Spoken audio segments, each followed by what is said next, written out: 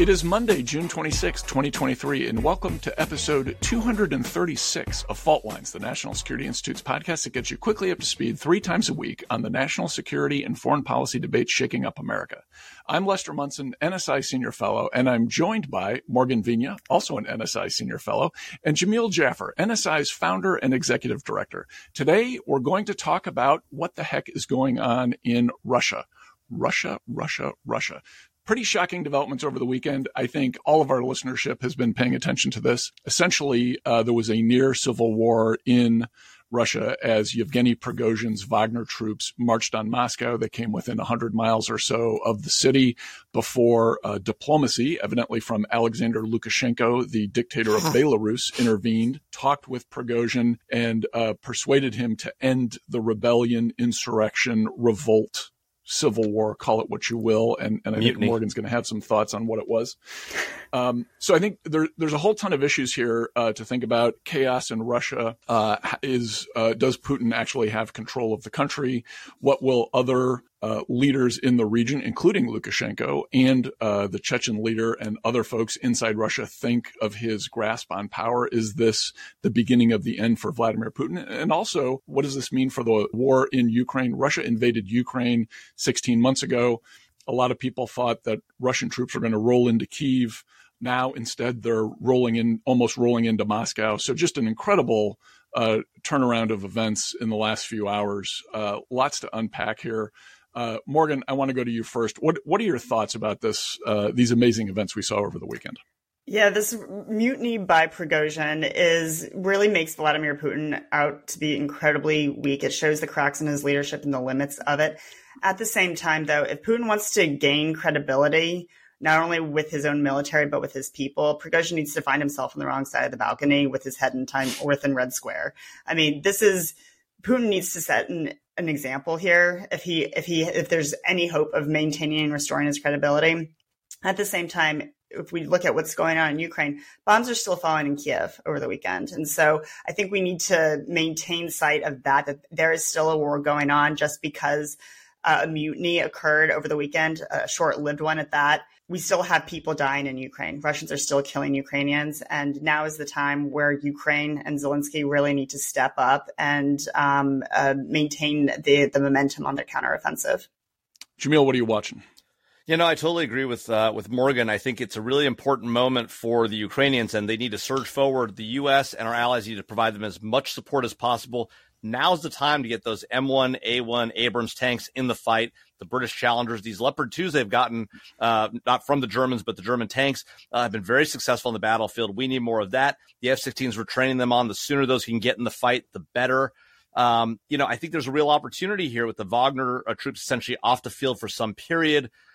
With Russian troops, potentially their morale potentially being sapped away. You've got these convicts out there who've been conscripted, and they've got to be wondering, is Putin really in charge? What am I fighting for here? If my own, nation's people are marching against our capital, the military that I fought alongside. So this is obviously a deep concern for Vladimir Putin. He's got to be looking around at everybody around him, including all the oligarchs he made very rich, and saying to himself, are these guys getting the knives out for me? And if so, maybe he engages in a purge, and maybe it's that very purge that does him in. I agree with Morgan that he needs to take out Prigozhin if he's going to be successful. It's going to be hard, but, Vladimir Putin's got a penchant for Novichok, pushing people off of balconies, as Morgan rightly said. So we'll see what happens. So I totally agree with you guys on this. Shockingly, I think we're all in similar places. Here's a couple of thoughts. I think Putin is obviously in a weaker spot. We should be thinking about in the next few months who is possible to replace Putin as the leader of Russia, whatever Russia looks like. I'm going to say something slightly nuts. Add Alexander Lukashenko to that list of people who could end up running Russia going forward. Yeah, this is someone who already knows how to be an autocrat, already knows how to run a security state. He speaks Russian. He's basically Russian himself. The Belarusians are very close cousins of the Russian people. He's right there. He's the guy who cut the deal with Prigozhin. His stock is rising rapidly. Put him on the list of people who could be running Russia. Also watch Ramzan Kadyrov, the Chechen leader. His guys had been fighting alongside Russians in Ukraine. He was taking the side of Putin during the current chaos.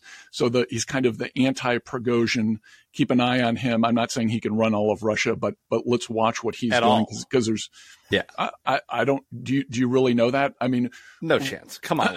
No chance. Be serious. We also didn't think Prigozhin and Wagner would end up marching on Moscow. We also didn't think once they were marching that they would stop. We also didn't think Lukashenko would be the guy who brought peace to Russia. There's like a whole lot of stuff that we never predicted, that has happened just over the past weekend. So let's have some humility and start thinking very broadly about what the possibilities could be for Russia. Remember, Russia is, aside from, we keep thinking of Russia as a component of the old Soviet Union.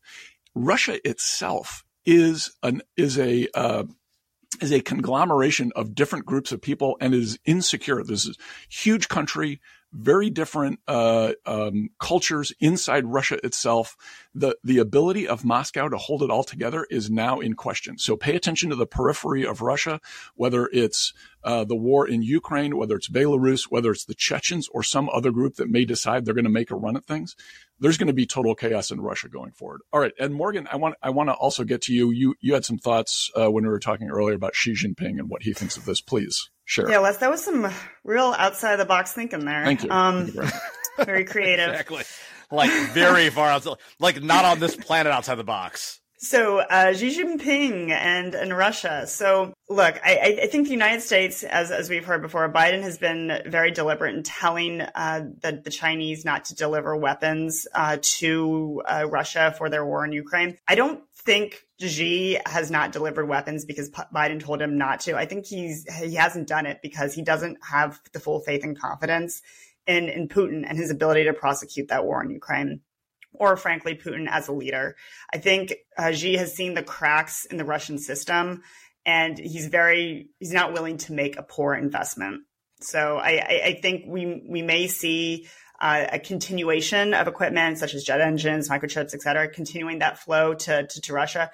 But I don't think the Chinese want to make a poor investment here. Jamil, do you want to talk about your views of the intelligence community? Well, look, I mean, I think there's been a debate about whether we knew this was coming or not. I think people aren't parsing the words quite right. I think the U.S. intelligence community made clear that they saw something happening. They didn't know what it was. They didn't think Prigozhin was going to do what he did. Not by any stretch of the imagination. No one could have. And so all these people who are reading impressions into the intelligence community are not reading what the intelligence community actually said. They did brief the Gang of Eight, but just about Prigozhin, the fact that he was building up troops and that he was pissed off at Moscow. If you didn't know that from reading the Washington Post or the New York Times or the Wall Street Journal, I mean, that's pretty much what they did also. There's no surprises there. So I'm not buying the prescience that people are ascribing to the intelligence community that it's not even ascribing to itself. All right, folks, just a quick reminder, don't use any of our predictions as investment advice. Don't use it as gambling advice. We are as wrong as anyone else in our predictions of what is going to happen in the near future. Okay. It won't be the Chechen leader. Don't say that. No, will not be. That's ridiculous. Ridiculous. Don't predict that. Do not predict that. Note it. You can bet on it. Jamil, that's enough. That's a wrap. Thanks to Brooke Aga Khan from NSI and Claude Jennings for the help producing today's episode. Please join us again on Wednesday for another episode of Fault Lines, the podcast that gets you smart fast on the national security debates shaking up America. Fault Lines is also now up on YouTube, so check out our podcast video on NSI's YouTube page. And if you like what you heard and saw, don't forget to rate, review, and subscribe wherever you get your podcasts.